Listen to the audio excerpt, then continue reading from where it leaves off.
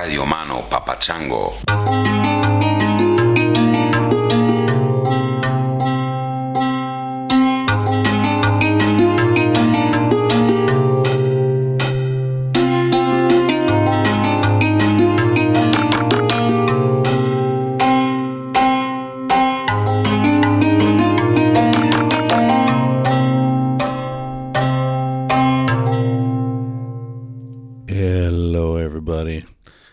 Not doing any audience intros this week because I'm in a bit of a hurry.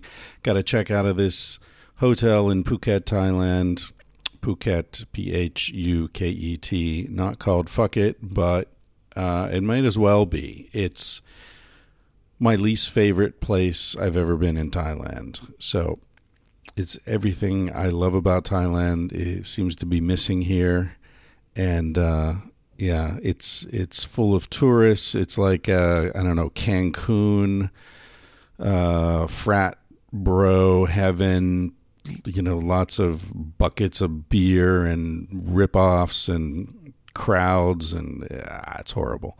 I'm here because I need to get some dental work done, and there aren't any dentists on the little island where I was hanging out. This was the nearest big city, so here I am. Hopefully the dentists aren't as shady as the restaurant owners and hotel owners and taxi drivers and everybody else. We'll see what happens. This episode is a very special episode. This was recorded in Hawaii a couple of weeks ago, where I was visiting a man named Tom Sewell. It was his 80th birthday. And I was invited because Tom is an old friend of my buddy Tal Ruspoli, and Tal very generously and kindly shared his friend Tom with me and me with Tom, and I think I definitely got the better part of that deal. But I got to hang out at this amazing compound on Maui full of giant metal sculptures made from discarded factory pieces from the sugar mills that are now defunct on the island. Tom salvaged some of these giant chunks of steel and that were used to make presses and other machinery in the sugar mills. Anyway, it's an amazing place. There, I'll put some photographs up on my website as well as links to places where you can see more. You can certainly, if you follow Tal Ruspoli on Instagram, you'll see a bunch of his photos from Tom's place. Anyway, this was a fantastic visit for me, a fantastic opportunity to meet Tom and some of his friends and family, and my God, what an experience. Tom, I think I mentioned it was his 80th birthday, and just in the last few years, Tom learned that he had children that he didn't know of. I think there was one son he did know about who was there, whom I met. I met all of them. But then two other kids that he didn't know about that came to light through some very serendipitous and amazing coincidences, which we talk about in the conversation. Tom has been leading an incredible life. You'll hear all about it. Going from penniless, hitching a ride on a private airplane to Brazil when he was a kid, to walking around with a weapon in his pocket, which he talks about, kind of came up as a surprise in the conversation. Opening art galleries, becoming a leader in the world of the sort of business side of art as well as the creative side of art. He's made a fortune for himself, and he's one of those people, one of those very rare people who have done very well economically in life and have not lost their common sense or their common touch or their common decency, and they use their money wisely and to create beauty and happiness for everyone around them. It's inspirational to know this man. So I hope you enjoy this conversation with Tom Sewell and Tal Ruspoli, who is my sort of co-host this episode, which I really appreciated, as they've known each other for years, and I would have just been stumbling around in the dark, not knowing the best questions to be asking Tom, but Tal helped me out with that and sort of guided me a little bit. So that was fantastic. That's it. I'm not going to talk much more because I want to get this together and get out of this hotel before I get in trouble with the people downstairs. I hope things are going well for you, and you'll hear from me again in a week or less. All right. Thanks for listening, everybody. Thanks for supporting the podcast. If you would like to support economically, throw a few bucks a month into keeping this thing afloat, you can do that at my website, thatchrisryan.com. I'm going to play you out this week with something a little different, something I don't do very often. Tom's a classy dude, so I want to class this up a little bit. I listen to a fair bit of classical music, but I don't tend to play it on the podcast. I assume most of you aren't that into it. But I'm going to play a short piece by Beethoven, performed by the Tokyo String Quartet. This is from one of Beethoven's late quartets. I think the last 4 quartets that he wrote in his life, I think he was totally deaf for all of them. And these 4 quartets are, for my money, some of the most profound music that exists. For years, I've listened to them late at night when I don't really want to go to sleep, but I just want to be in darkness and sort of leave my body and just go into another world. If you want to listen to true genius and you want that kind of focus, put on some headphones or light a candle and turn out the lights and listen to any of the last 4 quartets from Beethoven's life. This is from Opus 130, and as I said, it's a brief movement. It's about 3.5 minutes, just string quartet, and I hope you enjoy this and the conversation with Tal Ruspoli and Tom Sewell. Catch you next time.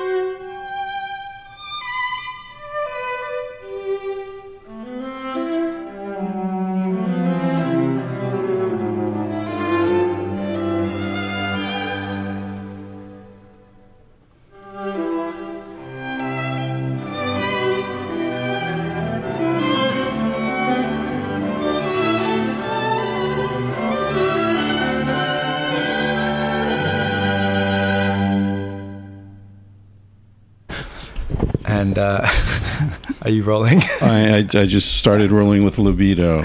Oh, because Tom just showed us a picture of one of his mentors, Rubach, who was 100 when I met him, and I said, "What's the secret to such a long life?" And he said, "Libido."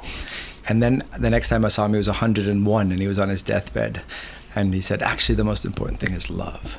So it took him from 100 to 101 to make that final passage. Well done. Well, he got there, yeah. Although, I mean, libido and love go together so well. It's like a wine and cheese situation. But they're both good independently as well, I would argue. What's your How do you feel about that? How important is libido to longevity? By the way, just to note, this is your 80th birthday. It's an incredible honor to be speaking to you. I like to call it fourscore. Fourscore. It's a little more biblical. Yeah, exactly. 7 years, right? That's right. Abraham Lincoln. Yeah. So what do you think, Tom? Is libido integral to a long and happy life? It always has been in my life. Yeah. Sure. Yeah. Part and parcel. Yeah, so this podcast is conversational, and anything that comes up that you don't want to talk about, feel free to avoid it, and I can also delete anything. I talk about anything. You talk okay. about anything. Yeah. All right. Well, since we started out with libido, we're here. You have 3 children here. Yes. Who, if I understand correctly, you didn't know you had until quite recently. Is that right? 2 of them. 2 of them. Yes. Okay. I had a child. The first time, speaking of libido, the first time I ever had sex with a woman was in Minneapolis. I was 17.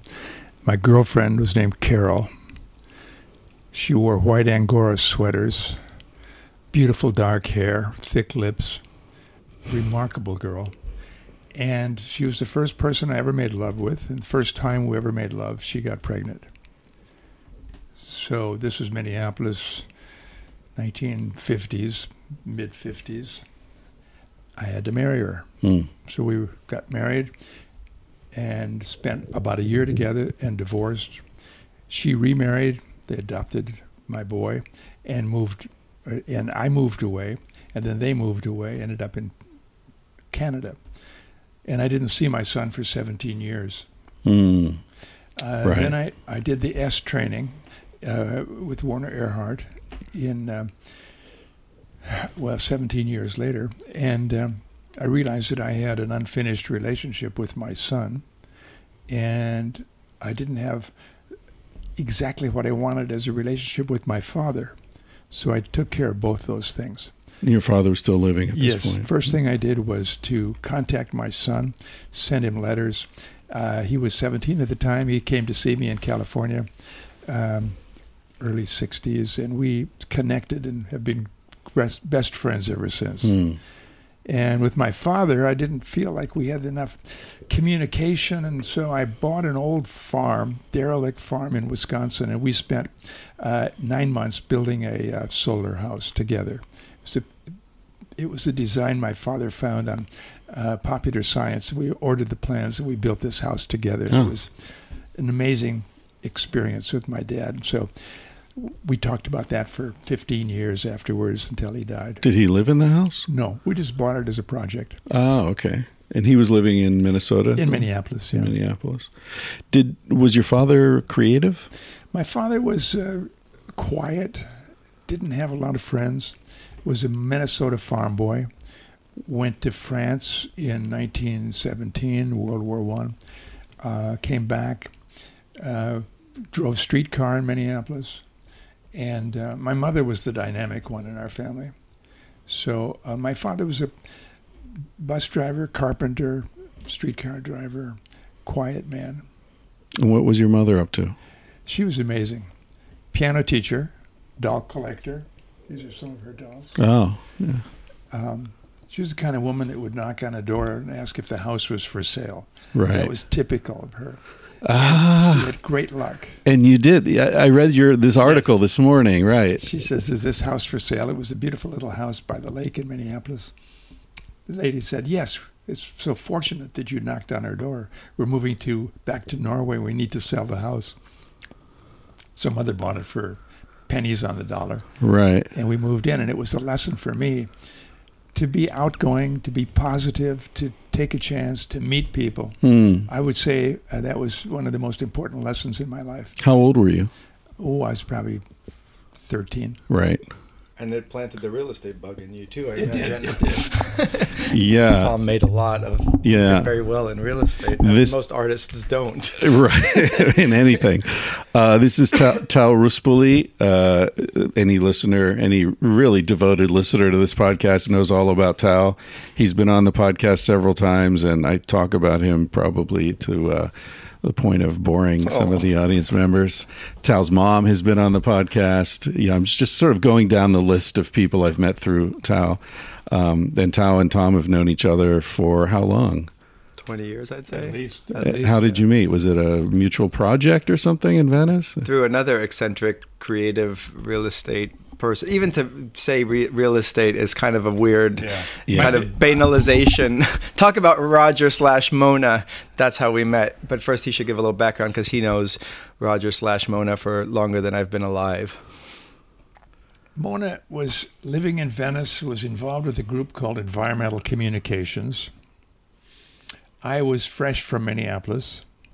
I had arrived in 1966 and was tremendously inspired by what I saw in LA.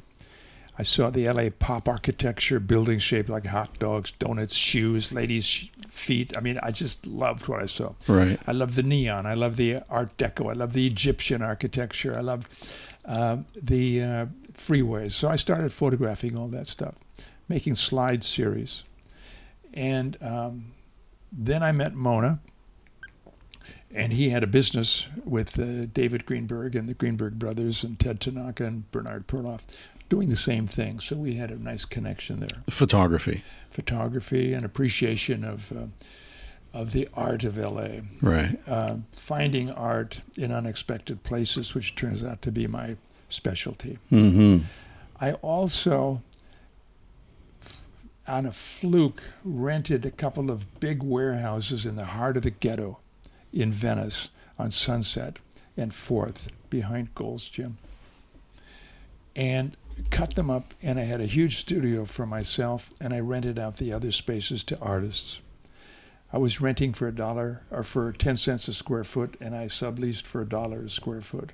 So I had a 5-year lease, and I was able to fill the buildings with fabulous artists and have my own art studio.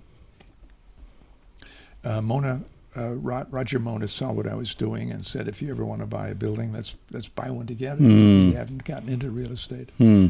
So my neighbor next door to me was a marvelous fellow named Michael Hernandez.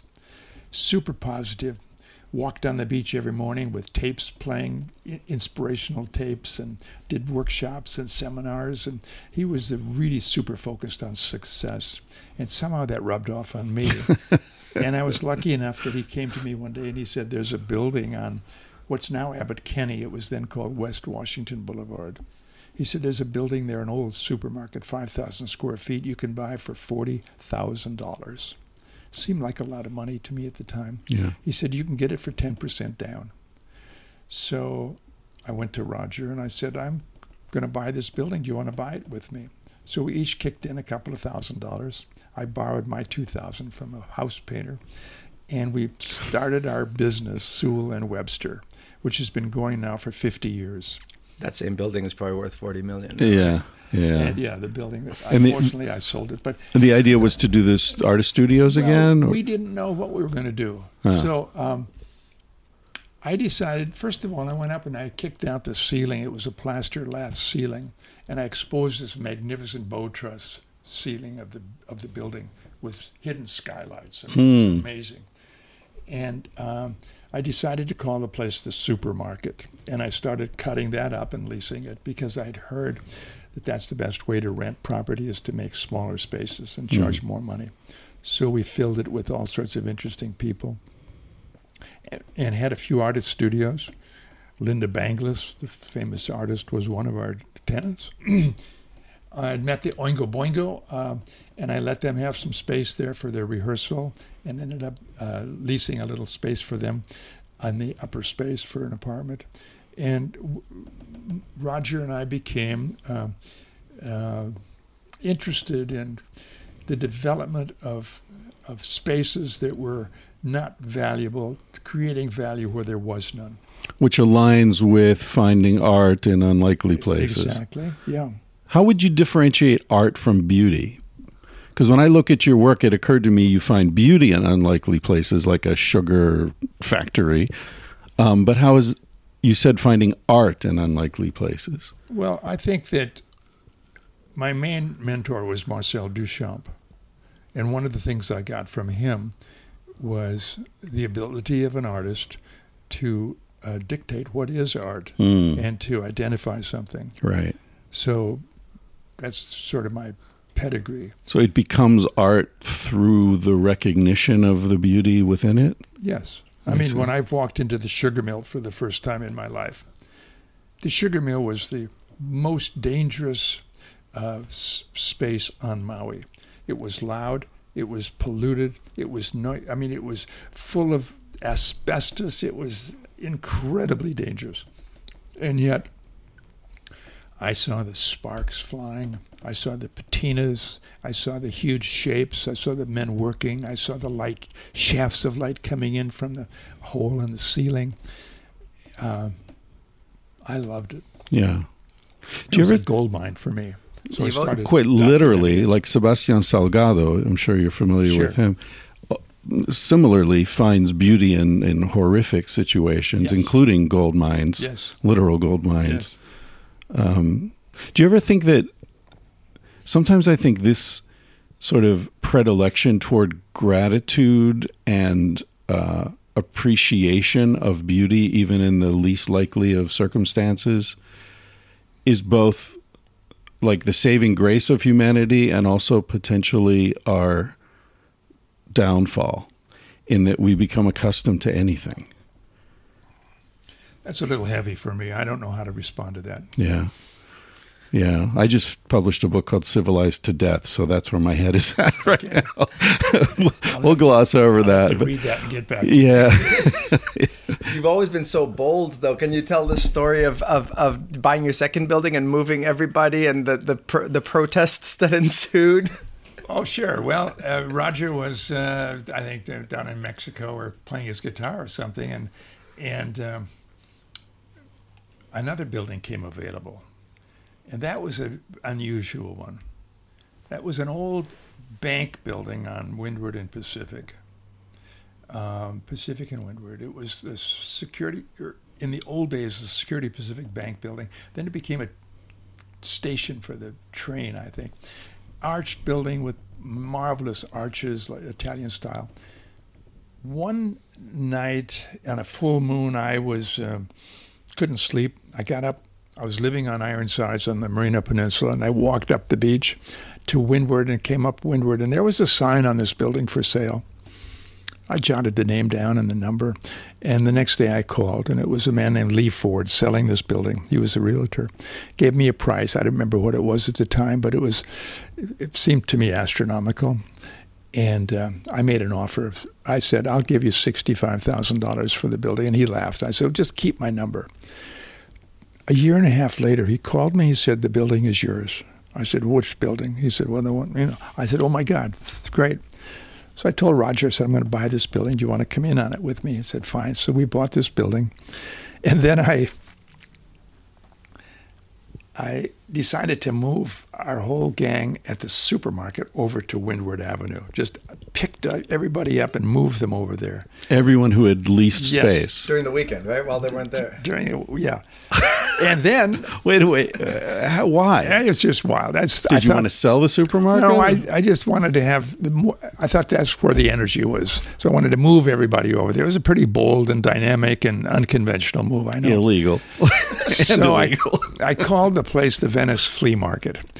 And I had just met the Oingo Boingo, Mystic Knights of the Oingo Boingo. So what is Oingo Boingo? I know the website Oingo Boingo, but I've never... Mystic Knights of the Oingo Boingo were an incredible musical You should either hold this or sit closer to the table. I thought I was projecting enough. Rick Elfman and his wife, Marie Elfman, and Gene Cunningham, and a couple of other people. Rick had been in Paris studying or playing with the Magic Circus on the streets of Paris, came back to L.A., put together a little group. They called it the Mystic Knights of the Oingo Boingo. I was in Hollywood at the first time they ever played at the Paradise Ballroom on Lapeer. It was a big ballroom. And I filmed them, and I got to know them. And later, Danny Elfman, Rick's brother, joined the group. So I thought they were the funnest things I'd ever seen. Was it performance art primarily? Performers playing old accordions and kazoos and guitars and drums, and they were wonderful. Old Avalon, old tunes, Cab Calloway tunes. They were really interesting. They wore old dinner jackets, white dinner jackets and hats, and Marie had a funny little hat with a veil on it. So they were extraordinary. And I grabbed them, took them all to Venice, and had them at the opening of our flea market. And people started protesting what we were doing. They looked at us as developers. I didn't even think about gentrification or developing. I was just having fun. Finding value where there was none, creating space that people wanted to be in. And so they started protesting. And I remember the opening of the flea market, there were people out there with balloons. And the balloons said, "Sewell sucks, Webster maybe." And they were just shouting and screaming at us. Tom being Sewell, and Roger being Webster, but he was out of town, so they didn't know if they should blame him or not. So the sign said Sewell sucks and Webster maybe. Well, that's a good sign. There was no and in there. It was Sewell sucks, Webster maybe. Or maybe Sewell sucks, Webster. That's right, yeah. Wow. So that was the beginning of the adventure of Venice. Yeah. And the excitement of doing things in Venice, a dangerous place. People were afraid of the streets might get wide, they might widen the street, brick buildings, earthquake problems. Everybody thought we were crazy. Were there still more canals in Venice at that point? And there were plenty of canals, yeah. But it was a touchy area. A lot of people didn't want to invest. They didn't want to get involved, but I didn't care. I loved it. I had such a great time. So you were willing to lose everything just to have fun? I had nothing to lose. Yeah. So we just played. Was there anything, looking back at your childhood, was there anything that that an early echo of this? Did you set up parties for your friends, for example, or have a tree house or something? The closest thing was I created a gallery in 1962 called the Bottega Gallery. I had a friend that I'd worked with at Dayton's department store when I was a display man named Terry Riggs. He's a homeless man sleeping in his car, and he had a couple of kids, alcoholic. But he started this one-room gallery called Bottega. He didn't even call it a Bottega. He just started a one-room gallery. So I went and helped him. And one day he never showed up. The place was rented for a month, and I had the place. Was he an artist? He was an artist and a kind of an entrepreneur. But he just disappeared, and I've never known what happened to him. Oh, really? So I ended up with the gallery. I had been in a gallery in Wichita, Kansas called the Bottega, because when I was 20 working as a display man at Dayton's department store, I heard about Brasilia and the new capital city and how people were making fortunes. So I said, that's what I want to do. I want to make a fortune overnight. So my mother drove me to Wichita, and I stayed there for 6 months. And I'd heard that people buy Cessnas. The Brazilian ranchers bought Cessnas and flew them down to Brazil because their ranches were so big. So I ended up hitchhiking each day at the Cessna factory, and I finally met a pilot, a rancher that would take me back with him to Brazil. But in the meantime, I was living in this gallery called Bottega, and I met 3 artists, and they were very influential in my life. They got me into photography. They lent me a Nikon camera, and I started taking pictures of junkyards. So you immediately went to the junkyard? Yeah. Not to the fancy... No, I went to the junkyard. Still life? Yeah, these are my first photographs. I have them in my archive. So you were just drawn... Drawn there for some reason, yeah. Yeah, it's counterintuitive. You're drawn toward what most people would call ugly. That's right. Yeah. And what happened with the Cessna and going to Brazil? So I got in the Cessna, and the 2 of us, me and the pilot, flew to Brazil. It took 10 days. We stopped in Miami and then down through Jamaica, flew over Santo Domingo, Cuba, all through the Guianas, British, Dutch, and French Guiana, each place stopping at night to get gas and to continue our flight. So 12 days in the Cessna. And how old are you? 20. And we ended up in Araçatuba, Sao Paulo, part of Brazil. And I worked on as a gaucho on the big ranch. On his ranch.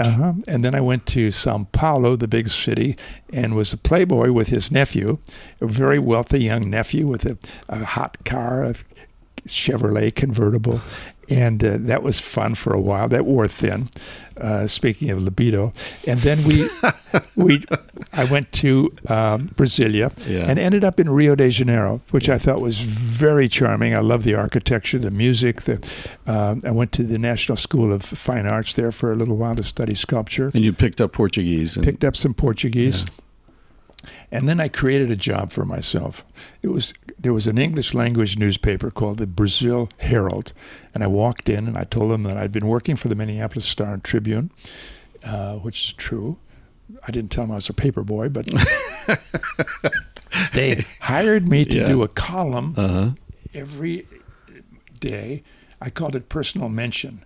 So I was like a lounge lizard. I'd go to all the big hotels on Copacabana, and I'd meet people that spoke English, and I'd write stories about them, and I'd publish them the next day. So that was my job. They call it a podcast now. Right. and that was fun. I really enjoyed it. And then I finally it wore thin being in Brazil, and I came back, went to the University of Minnesota for a year. And what did you study? And I studied a multitude of things, but the one thing that turned me on was art. And I studied with a man named Ernest Gombrich, a writer, very interesting guy. And I somehow ended up at the Minneapolis Institute of Arts. And I walked in, and I was so impressed with the place. I knocked on the director's door, who had been responsible for the new design of the interiors. And I told him I was going to be his new assistant, that he didn't have to pay me, that I was going to work for him, and I'm sure he'd like me. So I took this job. And that kind of got me into the art world. Then how'd you support yourself? Hand to mouth. Sometimes I'd rob things, and I'd do armed robberies, and I'd steal from department stores. Armed robberies? Yes.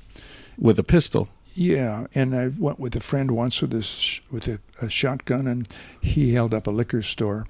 I mean, I'm not proud of it, obviously, but that was part of my life. I had no sense of right or wrong. It was a strange period of time for me. I got a lot of excitement out of doing crime. Yeah. And Did you ever get caught? Just minor things, stealing tires from the police garage and maybe a little shoplifting, but I never did time. You never got caught with a gun in your pocket? I never got caught with a gun, thank God. Yeah. I mean, I was right on the edge. I could have spent my life in prison, actually, the way I was. Yeah. But it did give me compassion for young people today, knowing that we can all change. And people on the edge, whatever the edge is, no matter how old they are. What you said you had no sense of right and wrong. Why? I don't know why. I just didn't have it. Was that a brief period in which it left? You'd had it as a child and growing up? I don't know if I had it as a child, but I certainly didn't have it in my teen years. And had no sense of, I'd go into a gas station and the guy's out there pumping gas, and I'd open up his cash register and take all the money. I mean, it's stuff like that.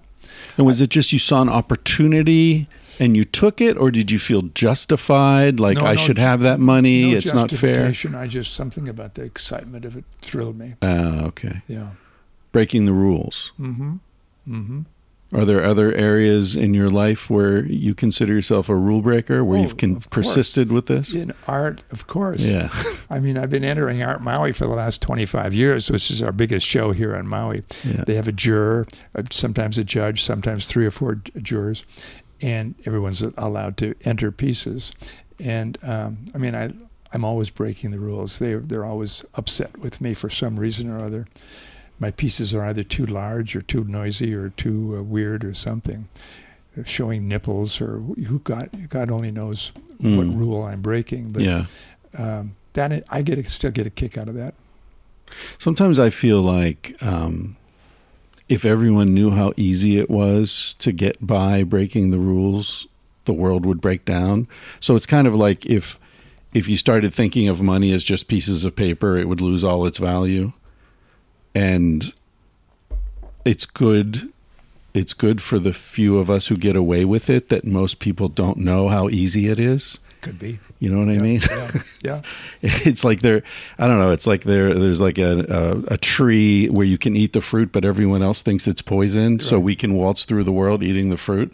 It's a strange thing. Well, in a way, Duchamp was like that. You know, when Duchamp would buy a urinal in a plumbing supply store, turn it upside down and sign it and enter it, call it a fountain. Yeah. I mean, that's breaking and sell rules. It for a fortune. Well, I don't think he sold things. Oh, he didn't sell things at that point.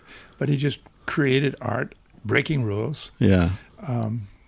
He'd, take a postcard of the Mona Lisa and put a mustache on it and a little goatee and put LHOOQ under it. The age of... The letters LHOOQ. Oh. Pronounced in French is LHOOQ, which means she's hot in the ass. I mean, how about breaking rules with the Mona Lisa? So do you think that this is a primary function of art, or is this just the realm that you're interested in? That's what I'm interested in. So you don't think it's that one of the main purposes of art is to break rules? I wouldn't be so bold as to try to assume what the main purpose of art is. Yeah, I can only speak for myself, and I'm having a lot of fun. Yeah, yeah. Well, Tao's father, as you know, was friends with Salvador Dali. Sure. I imagine there are all sorts of, there's a web of interconnectivity there. Yes. Did you ever meet him? I did. I met him at the St. Regis Hotel and photographed him and was quite taken by him. He came walking out of the elevator with a big fur coat on and his gold cane and said, bonjour. And I was probably 21 and knew that he was at the St. Regis. Were you there on an assignment? Or No assignments. I've never really had many assignments. But I was just feeling my way around the world. Right. And experiencing as much as I could. Right. Yeah. So 21, were you still in the age of no right and wrong? No, I was past that. What pulled you out of that? Getting married, I think, having a child. Oh, right. That's when you had the child. Yeah. Well, you had the child at 17, right? Yes. Yeah. And I'm the chronology is so packed. How old you went to Brazil when you were 20? 20. Okay, so that was after that. But we were talking about the Bottega Gallery. Yeah, right. That's when I really turned on fire. I exploded at the Bottega Gallery. I was 22.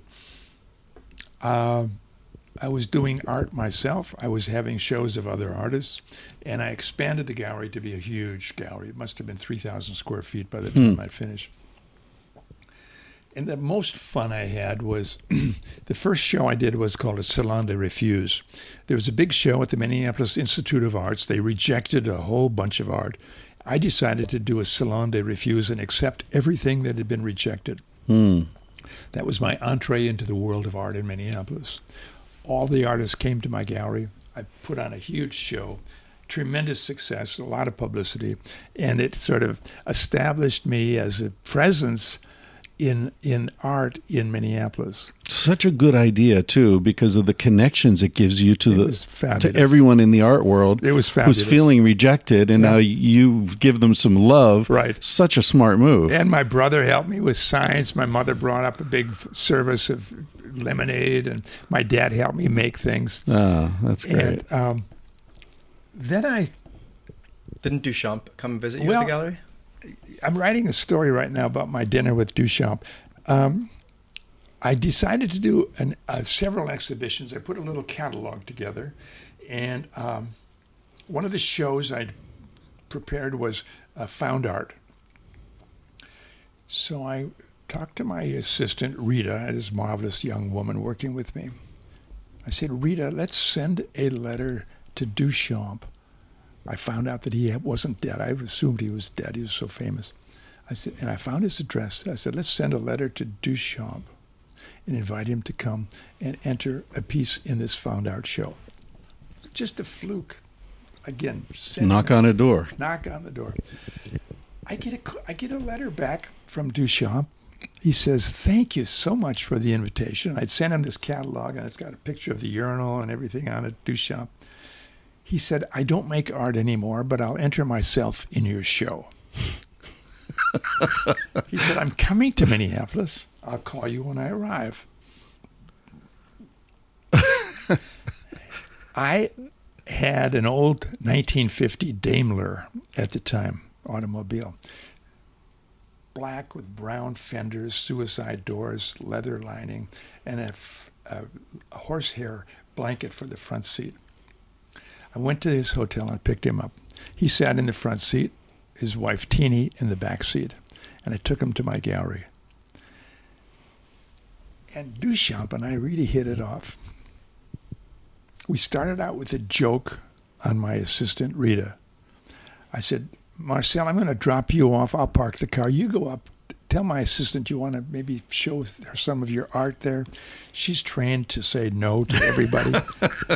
So I park the car. I go up, and she's telling him that we certainly don't accept any art, to buzz off. I said, "Rita, meet Marcel Duchamp." She runs in the closet and hides for about 10 minutes. But Marcel looks around. He looks at the Found Art show. And he asks me a few questions. He wants to know if anything's selling.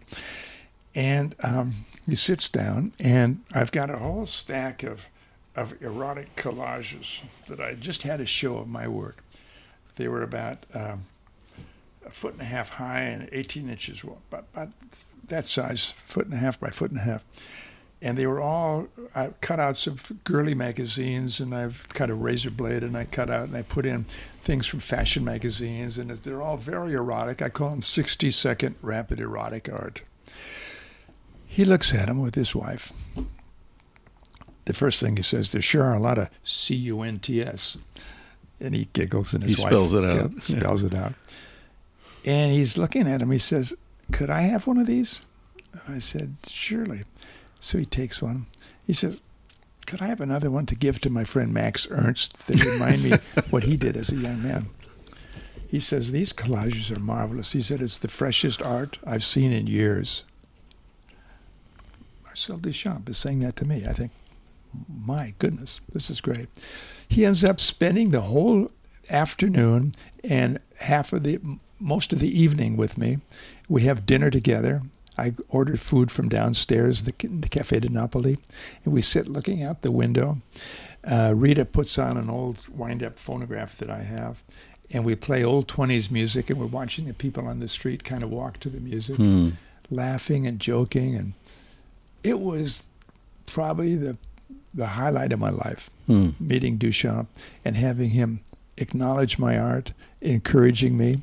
He invited me to come to New York. I unfortunately never did. I went to California instead. But somehow that meeting still resonates to this day. To have that marvelous connection and to have that fun relationship with Duchamp and to have that encouragement. Yeah. Quite unlike my father, who had seen my show. And he says, "Tom, it feels like someone had stabbed me in the stomach with a knife and turned the blade to look at your artwork." This was just too much for my father. Was it the eroticism? Yeah. He was religious? No, but just was not supportive of it. Right. And he was... it wasn't a commentary on the aesthetic. No, he wouldn't talk about aesthetics. I think the erotic content really disturbed him. But it's an example of how we go through life, and if our parents don't approve of us, we find other people. Yeah. Find mentors, we find substitute fathers, we find people that we relate to, and we don't worry about it. You ever heard the expression, "We live our parents' unlived lives"? That I don't think that relates to me, but it does to some people. Yeah. Was Duchamp your first mentor? No, my first mentor was Joe Wright at Dayton's department store. I had a great job decorating windows and mannequins and interior displays. And this man that I worked for was named Joseph Wright.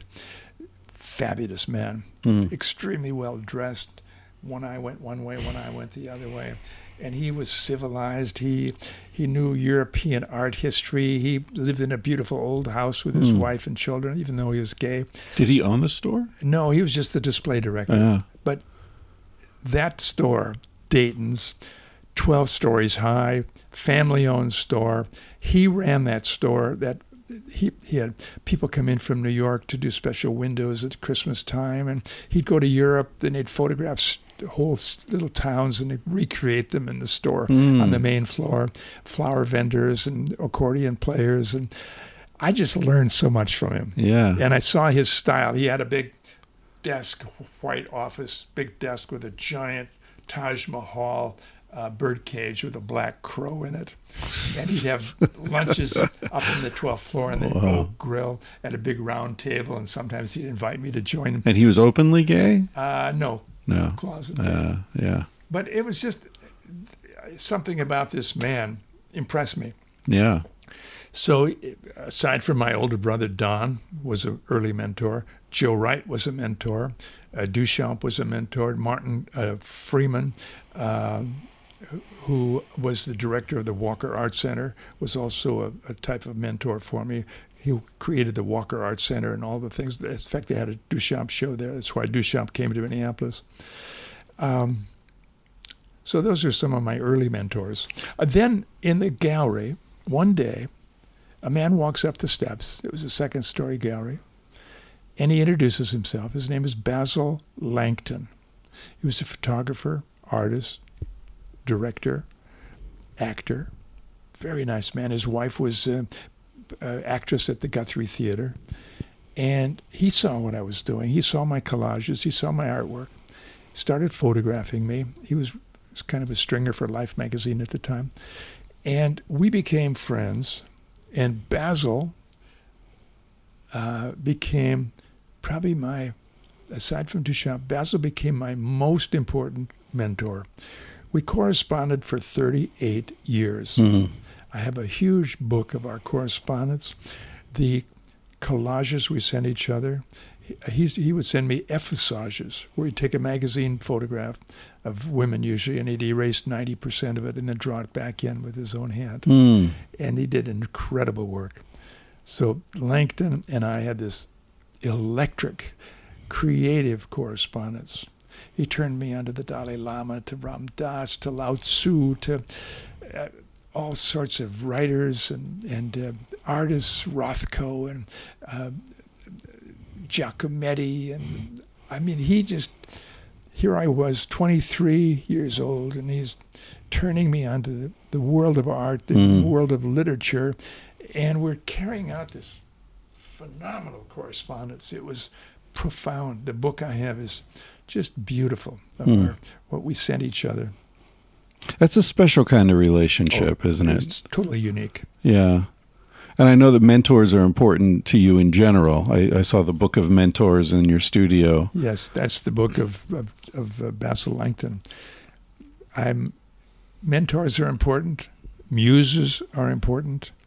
Partners are important. What's the difference between a muse and a mentor? Well, a muse is usually a woman for me. Yeah. And it can be, artistic, not necessarily sexual, but artistic and stimulating. So I have lots of muses. Thank God my wife is so liberal and allows me to have all sorts of muses. To be amused. Right. She feels comfortable in our relationship, and she appreciates, what I get from muses. Sure. So I have, Chloe was one of my major muses, French girl, lived in Lille in the north of France, and I met her in India, and she became like this super important muse for me, and we're still very good friends. Michelle and I see her every year when we go to Europe. That's great.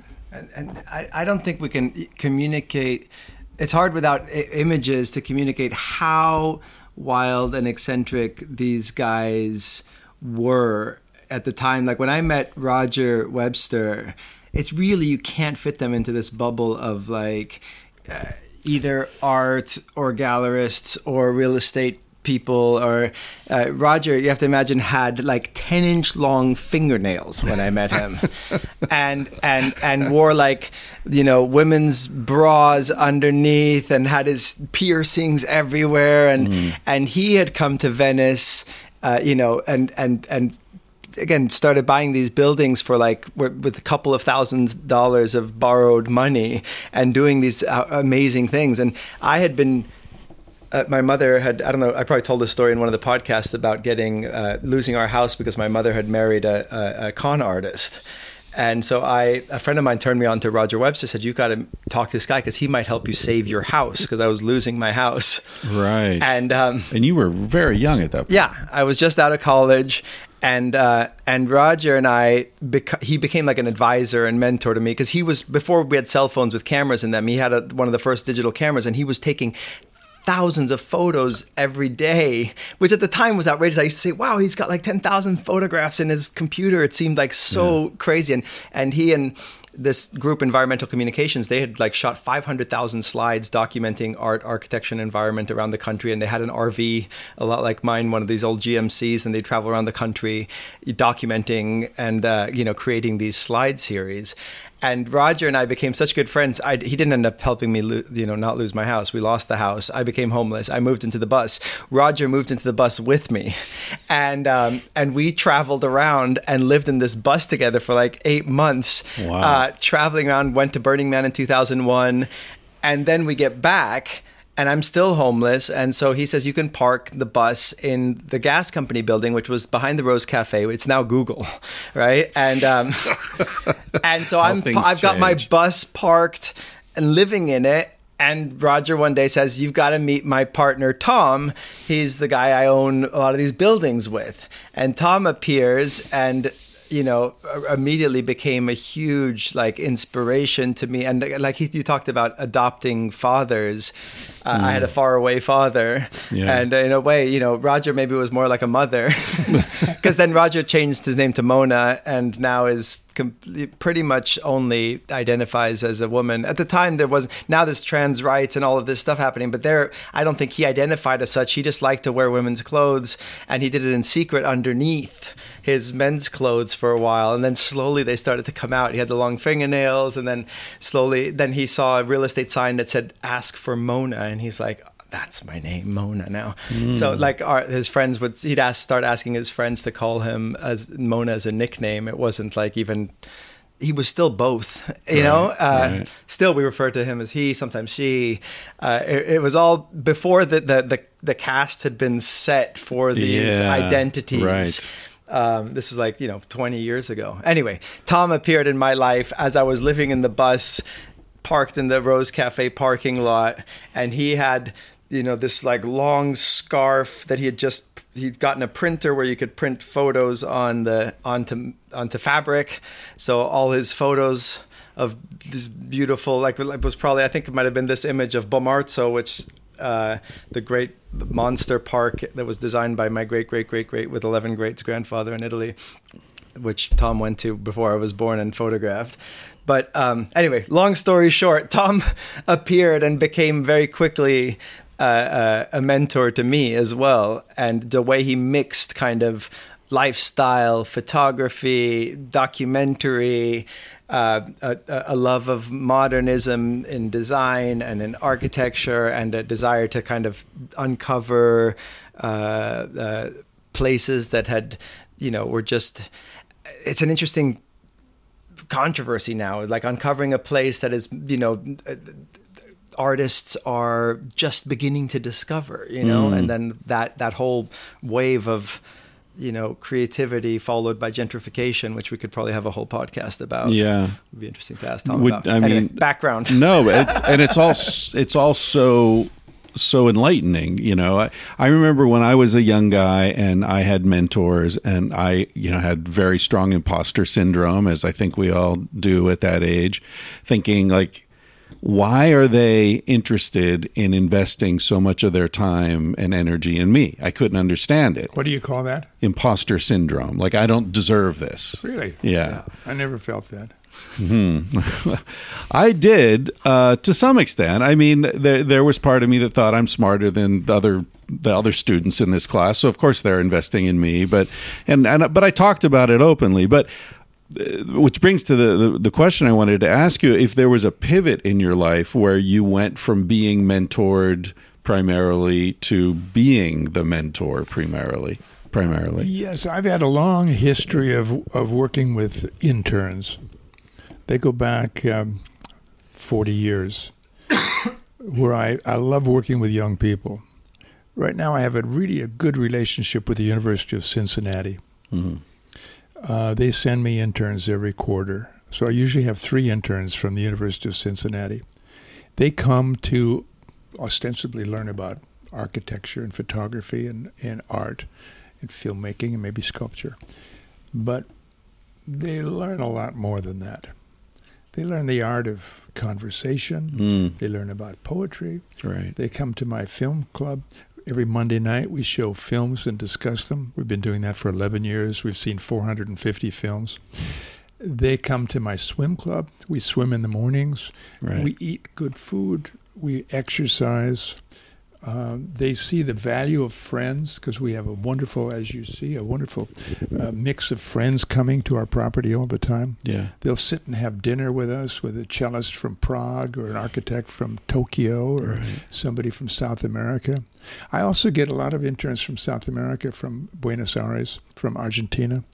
So I have a continual flow of interns working with me, and it's always a phenomenal experience. How do you choose them? We look at their resumes. We Skype them.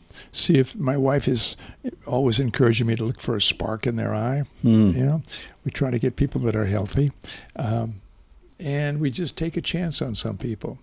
But we'll look at their resume, what they've done, and so forth. And my assistant Taylor helps me. He usually interviews them first, and they come. We give them a cottage, and we work in the studio 4 days a week. We're in Maui, by the way. Yeah, we are in Maui. We haven't set the stage. Is it in Maui or on Maui? I never know what to say. Yeah, it does make a difference because they really from Cincinnati coming to Maui is a big deal. Yeah. For some of them, it's scary. Yeah, I'll bet. The insects and the hot sun, but most of them have a life-changing experience. Yeah, really, truly life-changing. I mean, I get letters.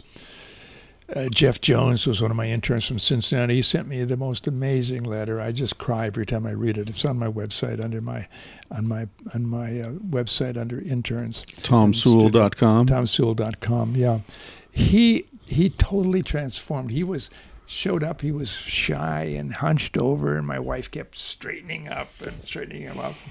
He didn't eat any real food. He'd eat out of cans and things, and we got him eating proper food and swimming in the ocean. And I have all my interns do a talk before they leave. Yeah. It's like a TED Talk. I call it a Tom Talk. They do a like a 10-minute talk about something they're passionate about. Just to the group here? Well, I invite people in, and so we'll have a crowd come. And that's always fun. And Jeff did a great talk on Bruce Goff, the eccentric architect from Oklahoma. It was just wonderful to see this young fellow change. Yeah. And now he's super successful, doing really well. That's great. We had one of the guys last night at my when I did my Enigma with Georgi, the cellist from Moscow. One of my old interns came and joined us. He was here 8 years ago. That's beautiful. Yeah. Tom's is a great example of how you want to be, I think, when you grow up, if we ever grow up. Part of that is not growing up, obviously, but Tom's turns 80 today, and I don't think you look a day over 60. And he's jumping around. Yesterday, he got us all to set up this tent, and everyone was tired. Everyone else and tried didn't to give up. Yeah, and he's just there, and doing project after project after project. And again, I think it's this integration of life and art and community, which I think is a huge inspiration to me and to everyone who comes into contact with you. Yeah. And then to the commitment to good health. Tom's never had a drop of alcohol. He's never tried any drugs. He's never had a beer, never had a glass of wine. And there's obviously there's people who choose different paths that also thrive, but as an inspiration to stay, to take care of the body as a temple, and to live one's art, and to like mix it with community and with a sense of place and architecture and documenting everything. I found this a huge inspiration. Thank you, Tal. My wife, I have to compliment my wife and give her credit for the fact that she has opened our home to community. And right now she's preparing, the table for a dinner for 14 people. She's really gotten on the bandwagon and really participates and welcomes people in. Yeah. And has welcomed all my friends and my mentors. She's welcomed friends of your friends. Exactly. I can attest to that. She's amazing. She's very welcoming. I mean, the other day she went around, she's cleaning the cottages, she's organizing beds in the art barn, and she's amazing. We were on our way to a Marriott, and she talked us out of it. So, That's my wife. kudos to her. Michelle Sewell. And she's a stager of houses that are for sale. And she's got a niche for herself that's profound. She's the best on the island. She creates spaces as well. When someone wants to sell a house, they hire Michelle to come in and decorate it. Right. And she ends up being a decorator for a lot of people that buy the houses then. Yeah. So I'm blessed having the perfect wife. You know what? The point I was sort of hinting at earlier, which the two of you just beautifully illustrated, is that as a young person, I wondered why the older person invested in me. And now that I'm the older person and occasionally have a chance to invest in someone younger, I realize how gratifying it is. Yeah. You talked about the letter you got from the intern, and I'm sure you've gotten lots of letters from lots of interns. And what the young people often don't understand, or at least I didn't, maybe you did, was that the relationship feels as if the flow is one directional, but it's actually going in both directions. Basil talked about that in my book. You'll see how he talked about the relationship, how we both gave and what we got from each other, what we gave to each other. He said that seeing the collages that I did inspired him to do artwork. And so it was a mutual benefit. And also, I don't know if you feel this, but I feel getting older and you have, maybe there's less time, there's less energy. You want to invest it wisely. Mm-hmm. You want to invest it in someone who's going to multiply it and replicate it and send it out into the world, as Tao is doing, for example. I'm influenced by Tao. He's my one mentor that I have that's younger than me. That's fantastic. I'm flattered. That's beautiful. Hardly, though. Look, it's a very special day and very busy. I would dominate your time for hours and hours, but I don't want to be impolite here. Is there anything that you wanted to cover, Tao, that... I think Tom has enormous number of stories and experiences that we've just scratched the surface. But I do encourage people to go to his website and, if possible, to reach, to meet him in person. Maybe in the next 30, 40 years. Just drop by.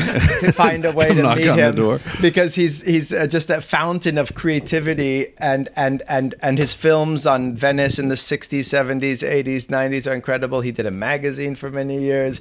He did, so much creative output. If I just in front of me, I'm seeing his dream journals, which occupy volumes and volumes and volumes. Just while he's sleeping, he's being creative. So, while most of us are just, maybe having fleeting images that we forget as the moment we wake up. Tell this story, Tom. One of the millions of things in his incredible archive. But go to tomsewell.com, and if you're inspired as I have been by his work, Marcel Duchamp. That's the tie I had on when Duchamp and I had dinner together, and we spent the day together, and he signed my necktie, turning me into a work of art. Exactly. After entering himself in your show. Exactly. Yeah. And what's this tie? This is Man Ray's wife signed that tie. And then here's a kind of an interesting little story. Traveling through Europe in '76, I went to Milano, and I wanted to meet Man Ray's dealer, Luciano Anselmino. And I went to his studio, and we became friends. He was actually hitting on me. He tried to get me to snort cocaine with him. But he was a very interesting guy, and he gave me a book by Man Ray called 1929. It's a book that's a limited edition. This is number 6. And it's a series of photographs of Man Ray with Kiki of Montparnasse. 4 erotic photos and 4 erotic poems, each representing one of the seasons. And this was an amazing work of art. Here's Man Ray with his cock and Kiki's Man Ray's penis. In Kiki de Montparnasse's mouth. Kiki de Montparnasse. I think before we wrap up, I think that we started out with talk of libido. Here we are, 3 men, who have probably, been defined in part by our strong libidos and thinking about libido. You've written about it extensively. In this day and age, I think we all have to have a very kind of careful look at it as a force. I think of it like fire in a way. Like it can be used to burn the house down, yes, or it can be used to keep people warm. Yes. That's been my kind of metaphor that works. But I'm curious what your thoughts are, Tom, on male sexual energy as a force in the world, and if there's anything that you think of as interesting or problematic, or how you've dealt with it as a life force, let's say. Well, I've never really thought too much about it, but of course lately it's the main topic of conversation, and I'm rethinking the way I've been, the way I relate to women, and I think it's much more sensitive now, and we all have to be more careful. When I was young, I had my girlfriend would come to my gallery, and little Catholic girl, and I got her pregnant. I didn't even know she was pregnant. And I'm sure I was emotionally unavailable for her. And her folks banished her to Seattle to have the baby, put it up for adoption. I mean, I look at the way I was, and I'm ashamed that I was not more available for many women, and that woman in particular. So I think that as men, we need to be much more sensitive and be aware of what we're doing. And we also started out talking about these children that are united here for the first time ever, because you learned of 2 children. Now you're 80, 80, and tell the story of the other. The first child was born of the first time you ever had sex, and then you just recently learned of 2 more. Can you tell those 2 stories Sure. of how they came about? The second child was, I was living in Venice on Ironsides on the Marina Peninsula. The girl across the street had a little girl. Her name was Sherry Drummond. She became my girlfriend, and we had a great affair for 6 or 8 months. We separated very happily, and we were friends for a long time. And she married a man from Newport Beach. They had a child. Then after she had that child, she came to see me one last afternoon in Venice at my apartment across from the Irwin Hotel. And we had sex, and she got pregnant. And she never told her husband. She never told her son. And she told me later that I had a son named Sasha. That's all I knew. Years go by, and I kind of wonder what's ever happened to Sasha, but I had no idea how to reach him or anything. Somehow along the way, Sherry had left her husband, and she'd come to visit me, and I sent her a letter after she visited. I said, "Wonderful seeing you." And on the bottom of the letter, I said, "Does Sasha know I'm his biological father?" She kept the letter. Subsequently, she died. Her husband died. All the members of the family died, and Sasha inherits the house. And he's going through the garage, and he's throwing things out, and he comes upon this letter. And he's just about to throw it away, and it says, "Does Sasha know I'm his biological father?" And it's the first time in his 44 years he realizes that this man, Abe Lopez, was not his father. Yeah. So he doesn't know what to do. He waits 2 months. He can't process it.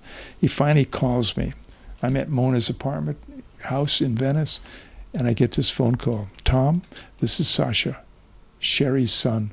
And I just got goosebumps. And I think, oh my God. I said, I've wondered about you. How did you find me? I've been wondering if I'd ever get this phone call for 44 years. And he tells me where he is. I drive to Long Beach. I see him at Starbucks. He walks in the door and he's tall, good-looking, great smile. Yeah, They it's look the beautiful. same. guy. And it's my Yeah, son. He they looks do just look like- very similar. They both have these big white tooth smiles. So that's one son. Complete miracle to find him. The chances of finding him were so slim. Yeah, Just that one letter. that one line and one letter. The other child is Nancy, Crazy. who was Dear Judith's child, the one that the Catholic schoolgirl that would come up to my gallery and that was banished to Seattle to have the child. And she ends up finding me through 23andMe, the gene testing.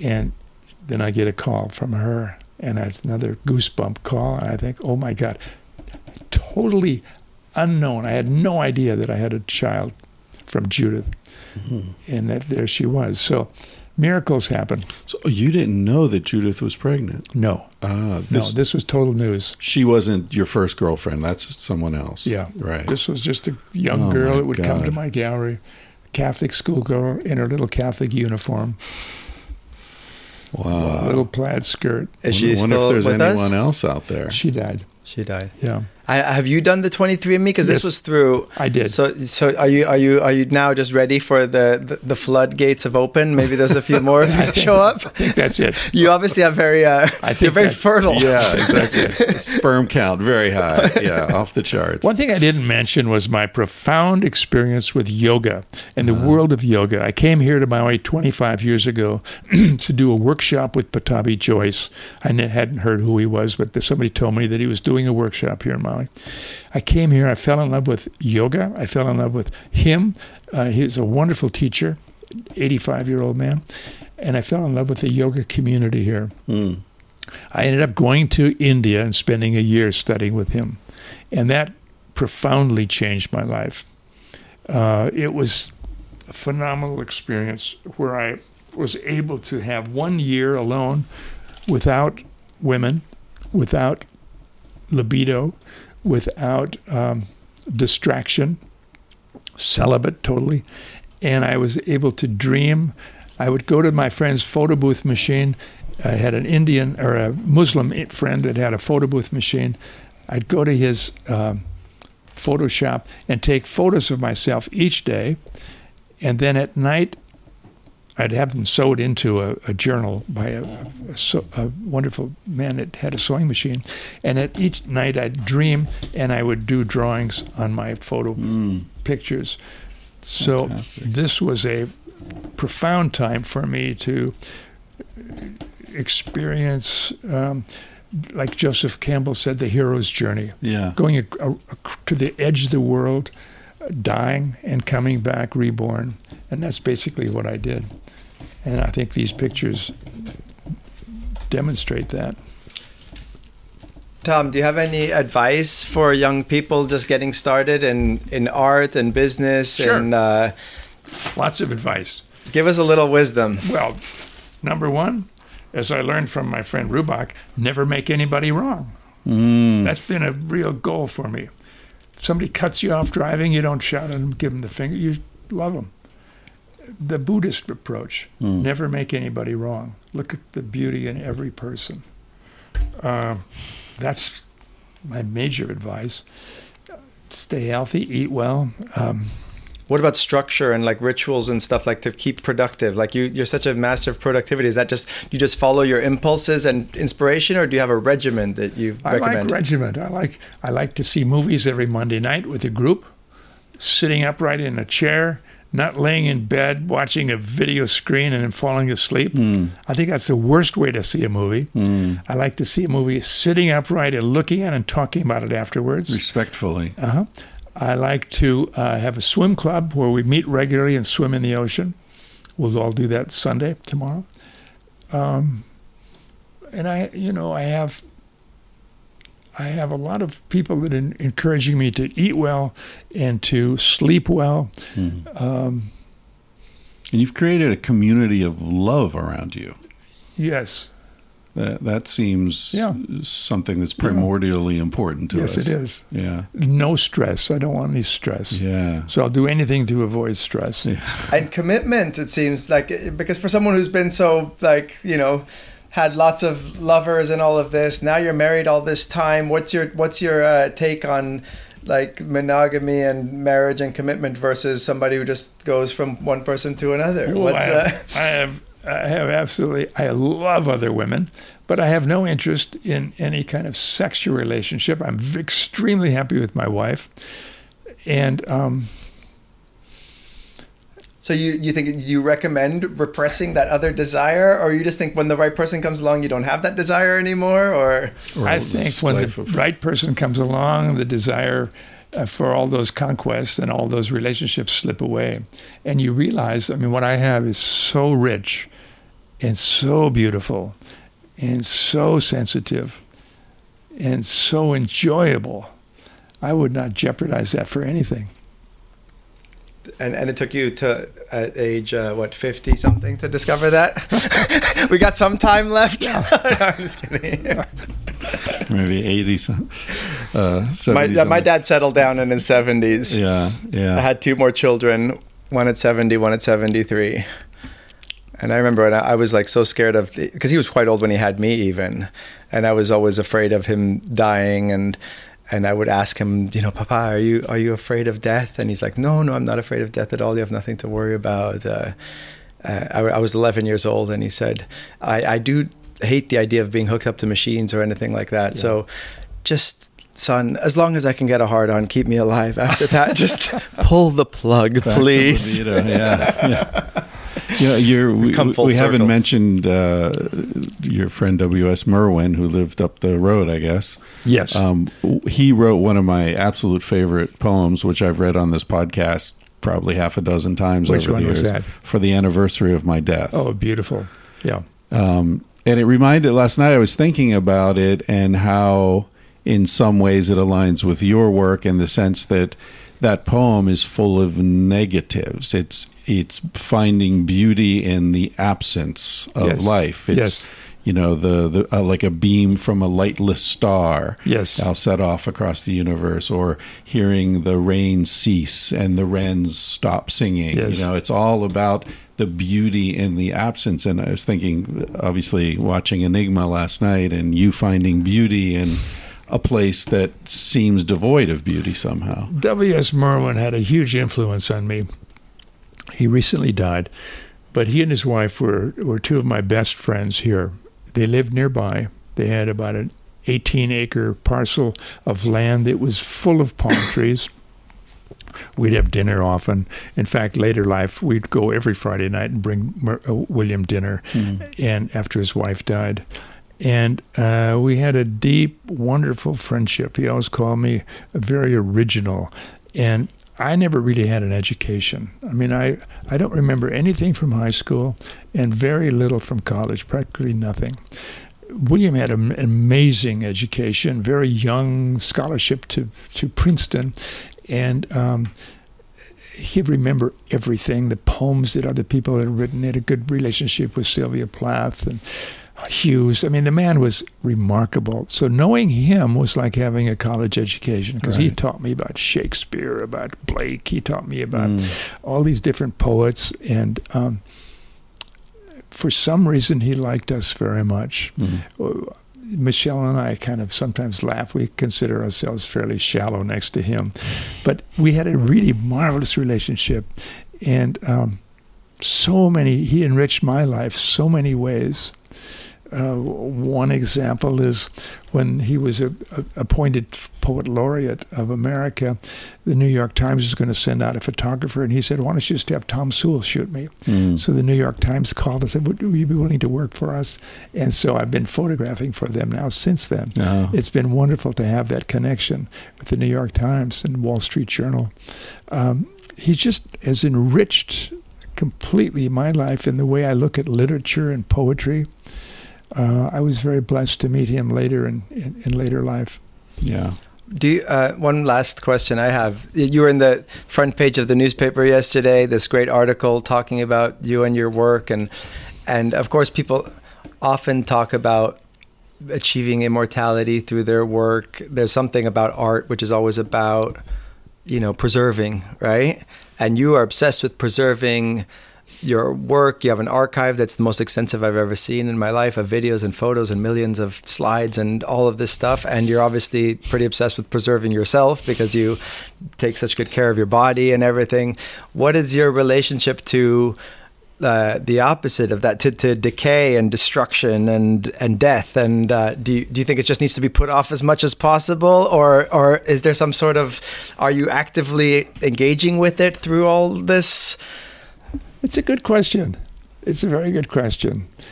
I don't know. I often talk about it with my wife. What am I doing? Why am I so incredibly obsessed with what I'm doing in my life and my dreams and my journals and my photographs? I don't fully understand it. It's a strange sickness in a way. It's a strange disease I have, maybe. I don't know. I'm just not sure, but I find it comes so natural to me to make these records, to make books of my friends, to make movies about my mother who had Alzheimer's, and I filmed her for 7 years from the moment her mind started to go until she died. My friend Rubach, I wrote down all of his quotes, everything that he said for 17 years, and I published a book of just his sayings.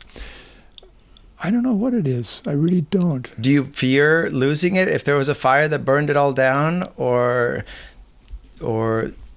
sickness? Like, what's your relationship to the opposite of preservation? Let's say, are you afraid of it, or are you think like things happen? I'm not that's afraid. okay? I think the Buddhists have it down pat. When they look at dead bodies and they look at dead things, and they're thinking about it all the time. We're always aware of how fragile things are and how fragile our life is. We're here for just a short period. I'm always thinking about that. It's a good question. I don't know what it is. I think about that in terms of Carl Jung a lot. There was a guy who obviously was very wise and very keyed into how transitional life is, transitory, and yet he kept extensive records of everything. Yes. You've seen the Red Book. I've got his Red Book. I've got his dreams. Yeah, and you're sort of siblings in some sense, in a way, in that yes. Obsessive, and not only recording, but recording with style. And, yes. He certainly had it, didn't he? Oh, my God. Incredible detail. But I hear what you're getting at, because in my case, like, I've always... Like, I don't have children largely because I feel like life's too short in a way, and I'm just visiting. I'm just passing through. Mm-hmm. I never wanted to put down roots. I never owned a house. I never owned land. I've never owned anything, or a car even. He's the opposite of us. Yeah. But I think, it's this. I'm responding to the same thing you are, just differently. Sure. I feel. Sure. Like, I don't know. Like, Maybe I've accepted or embraced oblivion. And I hear you are doing this podcast, but I guess it's more of a transitory thing in the sense of like, it is something. It's not something.